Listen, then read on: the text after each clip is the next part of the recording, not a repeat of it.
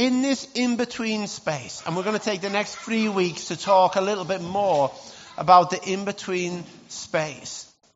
And this idea potentially being called like a fertile void, which I know sounds like an oxymoron. Those two words don't seem to come together. But I'm really excited and expecting what God's going to be unpacking this morning as a bit of a taste, and then for next week, and then the week after as well, before we go into our December program. But part of what we're going to be looking at this morning is Exodus chapter 13, and we're going to touch into chapter 14 as well.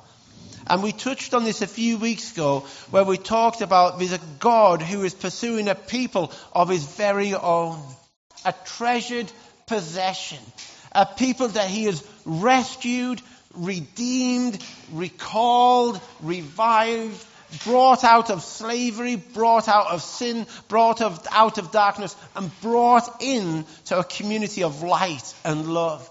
A community that he would be proud to say, they are my people. They are my very own people. My name is on them, and I love them, I love them, I love them. And this people would stand and say, God, you are ours. And this beautiful moment of God saying, you're my people, and the people saying, you're my God. God said, but you're my people. And say, you're my God. This community of people who are in hot pursuit of him and his presence. A community who are different to the world around him. This is a God story throughout the whole world. This is a God story throughout the whole Bible. A God longing for a people to come home. To be different from the world around. For them to shine out and to spill out this God life that is within them. So when you have a look in Exodus chapter 13, and just we took more time in communion, and which is brilliant. So I'm just going to go quicker through this morning, but I want it to be like a bit of a tease and a taste for you. And an invitation maybe to read the Exodus story again. Last night I was watching Charles Heston in the Moses movie. Have you seen that? I tell you what, if you don't think TV's moved on, if you watch how they do the pillar of smoke and fire, I'm like, oh my word, it's like, did they put an acetate on the thing there? I don't know. But it's a beautiful moment there. So this is a story we're getting caught up in today. Don't you love how kids talk about everything and nothing in the same moment? Just beautiful, eh? I'm going to have a party soon. Oh, amazing. Okay. So let's have a look. And just so we know that when the Bible talks about remembering, it's one of the key words that God wants us to remember. Ironic, isn't it? So in verse 3, it talks about, so Moses said to the people, this is a day to remember forever. The day you left Egypt, the place of your slavery. Today, the Lord has brought you out by the power of his mighty hand. Remember, eat no food containing yeast. On this day in early spring in the month of Abib, you have been set free. You must celebrate this event in this month each year after the Lord brings you into the land of the Canaanites, Hittites, Amorites, Hivites, and Jezebelites. He swore to your ancestors that he would give you this land, a land flowing with milk and honey. So there in these few verses, you have this incredible, powerful picture. And it's nearly like this pivotal moment therein. God is reminding them in this moment, this is the stuff I was talking to you and your ancestors about. Like people have been longing and waiting for hundreds of years for this moment. So there's an expectation from the past. Like the word will have been passed down through the generations that one day God is going to rescue. God is going to redeem. God is going to do what he's always said. So they realize in that moment when the ancestor word has been mentioned, oh, this is a moment. This is shoes off, wide-eyed, expectant moment. And God is going to do a divine rescue that he wants to be recalled, remembered, revisited throughout the generations. Today is not about me and you. But God spoke those words with you and me in mind. Because he said, I want this to be remembered forever. So we are caught up in this story. And what is it that God is wanting us to remember? Well, he's wanting to remind us and help us to remember that when he says, you left Egypt, he wants us to know what it was like to be in Egypt. And the whole thing about Egypt is about a life in sin, a life in slavery, a life with no hope, no God, no sense of there's another tomorrow. And God wants to remind us all, I brought you out of that. I rescued you out of that. But I didn't just rescue you out of that. I've invited you to step into something new. And that's part of the story here. You've been set free. You must celebrate this event. And this beautiful collision of the thing about the ancestors and the thing about the future generations as well. And then in verse 9, this is beautiful. With a strong hand, the Lord rescued you from Egypt. God has brought us out of slavery. He's brought us out of addiction, out of our thinking that we are the center of the world. He's brought us out of religion. He's brought us out of judgmental. He's brought us out of sin to be a people of his own. And it's interesting because it goes on to here, and it is a bit further down. And I know I'm going quick, but this really stuck out. This is the process of God leading his people. Verse 17. When Pharaoh finally let the people go, God did not lead them along the main road that runs through Philistine territory, even though that was the shortest route to the promised land. God said if the people are faced with a battle, they might change their mind and return to Egypt. I love that he knows the people. I love that he knows us. Isn't that beautiful? Like, I know your hearts aren't always for me. I know that you wobble. I know that you'll get hesitant. So I'm going to lead you in a way that is for you. So God led them in a roundabout way through the wilderness towards the Red Sea. Thus the Israelites left Egypt like an army ready for battle. And there's just something about that when I was reading that and reflecting upon that this week. I had a sense that God is wanting to minister to some of us this morning. And it may be feeling like God has led you up the garden path. That God hasn't led you up the main road. But it feels a little bit like you haven't got to the garden yet. And it just feels like maybe God's, I don't know. So if you've got a sense of, I don't know, well, I want to encourage you that God is leading you. Oh, do you want to hear a very, very silly story about two buckets?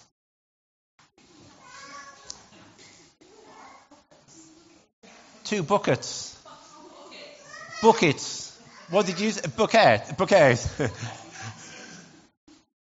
I nearly don't want to tell it because I want to say other stuff. But I heard this silly story this week about two buckets. The farmer had 2 buckets. And these 2 buckets looked the same, apart from one was a bit cracked and a bit broken.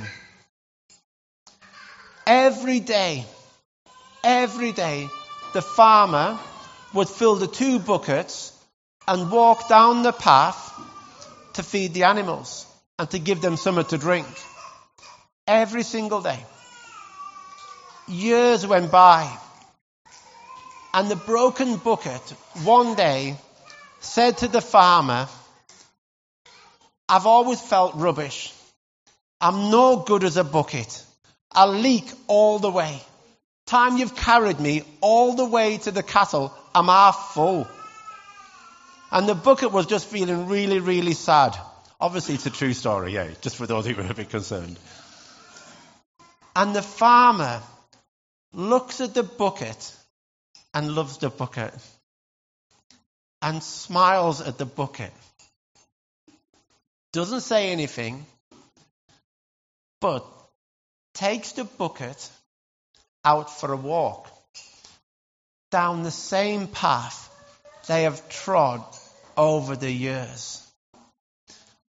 And what the farmer does is invites the bucket to look. Look at the side of the path that you have been on for the last 2 years. So you see this path, one side is barren, dry as can be. The other side, this most beautiful wildflowers all the way down the path. And the wildflower side, that's the broken bucket side. So where the farmer who knew about the brokenness, but not only was he feeding the cattle, he was feeding the land. Now I want to encourage you with a little silly story about 2 buckets. If you're feeling like you've sensed God's been leading you up the garden path and you're not quite sure what's been going on, and you feel a bit broken in the story, I want to let you know that God has been doing something in you and in me despite us. Like he's been able to take our brokenness, our crackedness, and do something in us and through us way beyond, way bigger we can ever imagine.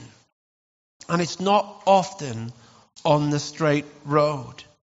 And interesting in there, because we sometimes have a sense of God leading us and guiding us, and it doesn't always make sense to ourselves or the people around you. But the reason God took them on this way was to protect them along the way. But he also took them to this way, along this journey, to get to the point where they're at the Red Sea. They're in this moment where there's no escape for them. The enemy is coming behind them, pressing in. Everybody is criticizing Moses and God for leading them to an impossible pass. But it was like God was setting the scene for a miraculous moment that we would still be talking about today. So God brings them to this place. And he wants this people to know in their very bones that he is God. That he is the miraculous God who will provide all that his people need. And in the desert we see miracle after miracle after miracle of provision and water and provision and water. Miracles in this moment. So when we get to the moment of the Red Sea and everybody's saying what God cannot do, and they're even talking about leaks and how good life was back in Egypt. Moses in this moment, and I feel like dressing Ben Lowe up with a beard and a Moses moment with the staff, and he reaches out his hand, the staff over the Red Sea, and it opens up. And I want to encourage you today, if you're feeling in a dead end situation that God's led you up the garden path, I'm saying you're set for a miracle. You're set for a breakthrough. Not only has God been doing stuff in your life, and you look back along the garden path, but God has set you up for breakthrough. But the breakthrough is not only for you, it's for those around you as well. I want to declare today that there's life in the in-between place. if you want Him. There's moments to receive His provision if you're up for it. It's interesting how God provided the manna every single day, but you did have to go out to get it. So the in-between place doesn't just have to be a wilderness, dry desert story for you, because God is in the wilderness. And God is inviting us and wanting us to meet with Him. So let me read this bit now as we kind of close. And I'm sorry we're not going to get time to really chat about it. But this is the bit in verse 21. The Lord went ahead of them. He guided them during the day with the pillar of cloud, and He provided light at night with a pillar of fire. This allowed them to travel by day or by night. The Lord did not remove the pillar of cloud or the pillar of fire from its place in front of the people. And I love, and can we just put that picture up, please, Paul and Bill? I love the story of the pillar of the cloud and the pillar of fire. And there's loads about that story. But it's maybe harder to see. But this is an eye with fire in its eye. My hope, my longing, my prayer for this week has not been for you. It's been for me and my own heart. You know my longing for me and my longing for you is that we would be a people whose clothes stench of the smoke and our eyes are ablaze because we've seen Him. You know, for those of you who were at bonfire last night, or for those of you who've messed around with bonfires, which is one of my favorite things in life. You know, the next day you come in and your pile of clothes, no matter where you put them, you step into the room and your bonfire clothes could be in the other side of the house. You step in and you smell it, don't you? And you know when someone's seen the fire, you see it in their eyes. So that is God's call on Carlisle Vineyard. What are we to be about? A people who pursue His presence. A people who smell of smoke and have got a fire in their eyes. Let me read this last verse to you. This is the last bit in Exodus. The cloud covered the tent of meeting, and the glory of God filled the dwelling.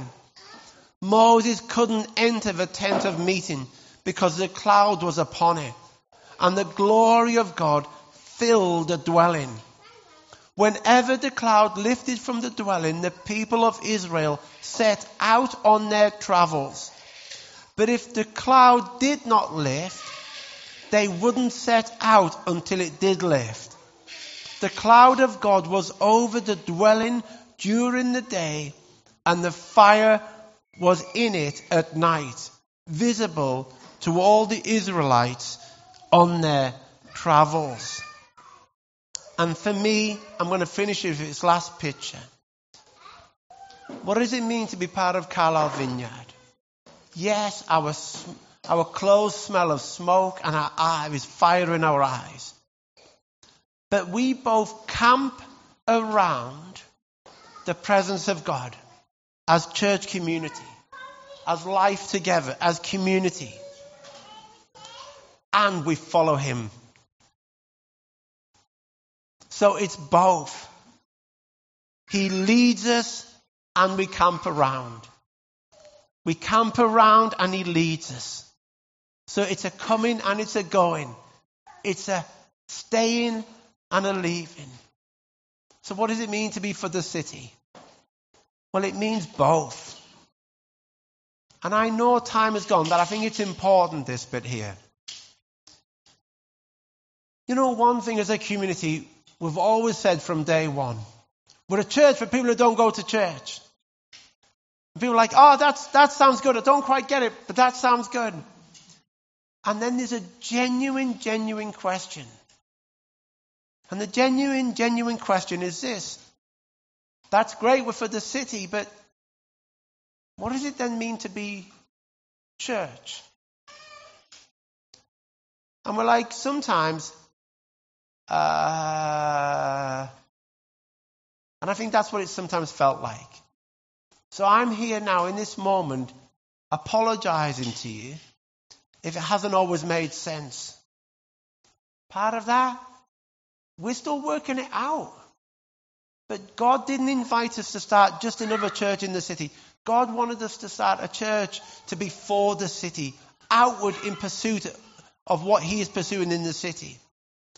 But the bit where we long, that we sense that God is now bringing to this point of, and I don't want to say maturity, because that means we're there, we're not there. But this bit now God is inviting us to grow into more and more, but to also be a church that people can thrive in. So it's both and. We're going to love the city. We're all about loving the city. But we also want to be a place that people can thrive. You know, I've got some friends and they lead a church in Northern Ireland. And they had this beautiful strapline. It was cool. It was great.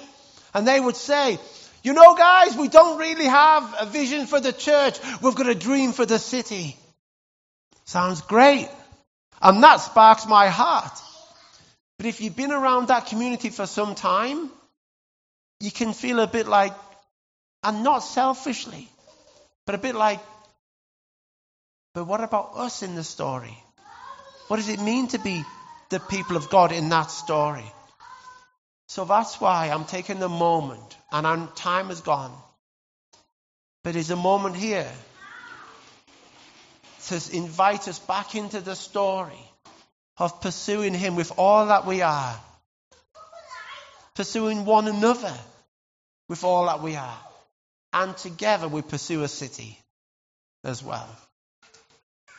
So I wanted to take some time for ministry time this morning. So part of what we're loving to do to move forward, we would love on a Sunday morning for a few people to come and gather early, not to get the coffee ready, not to do anything, but just to pray.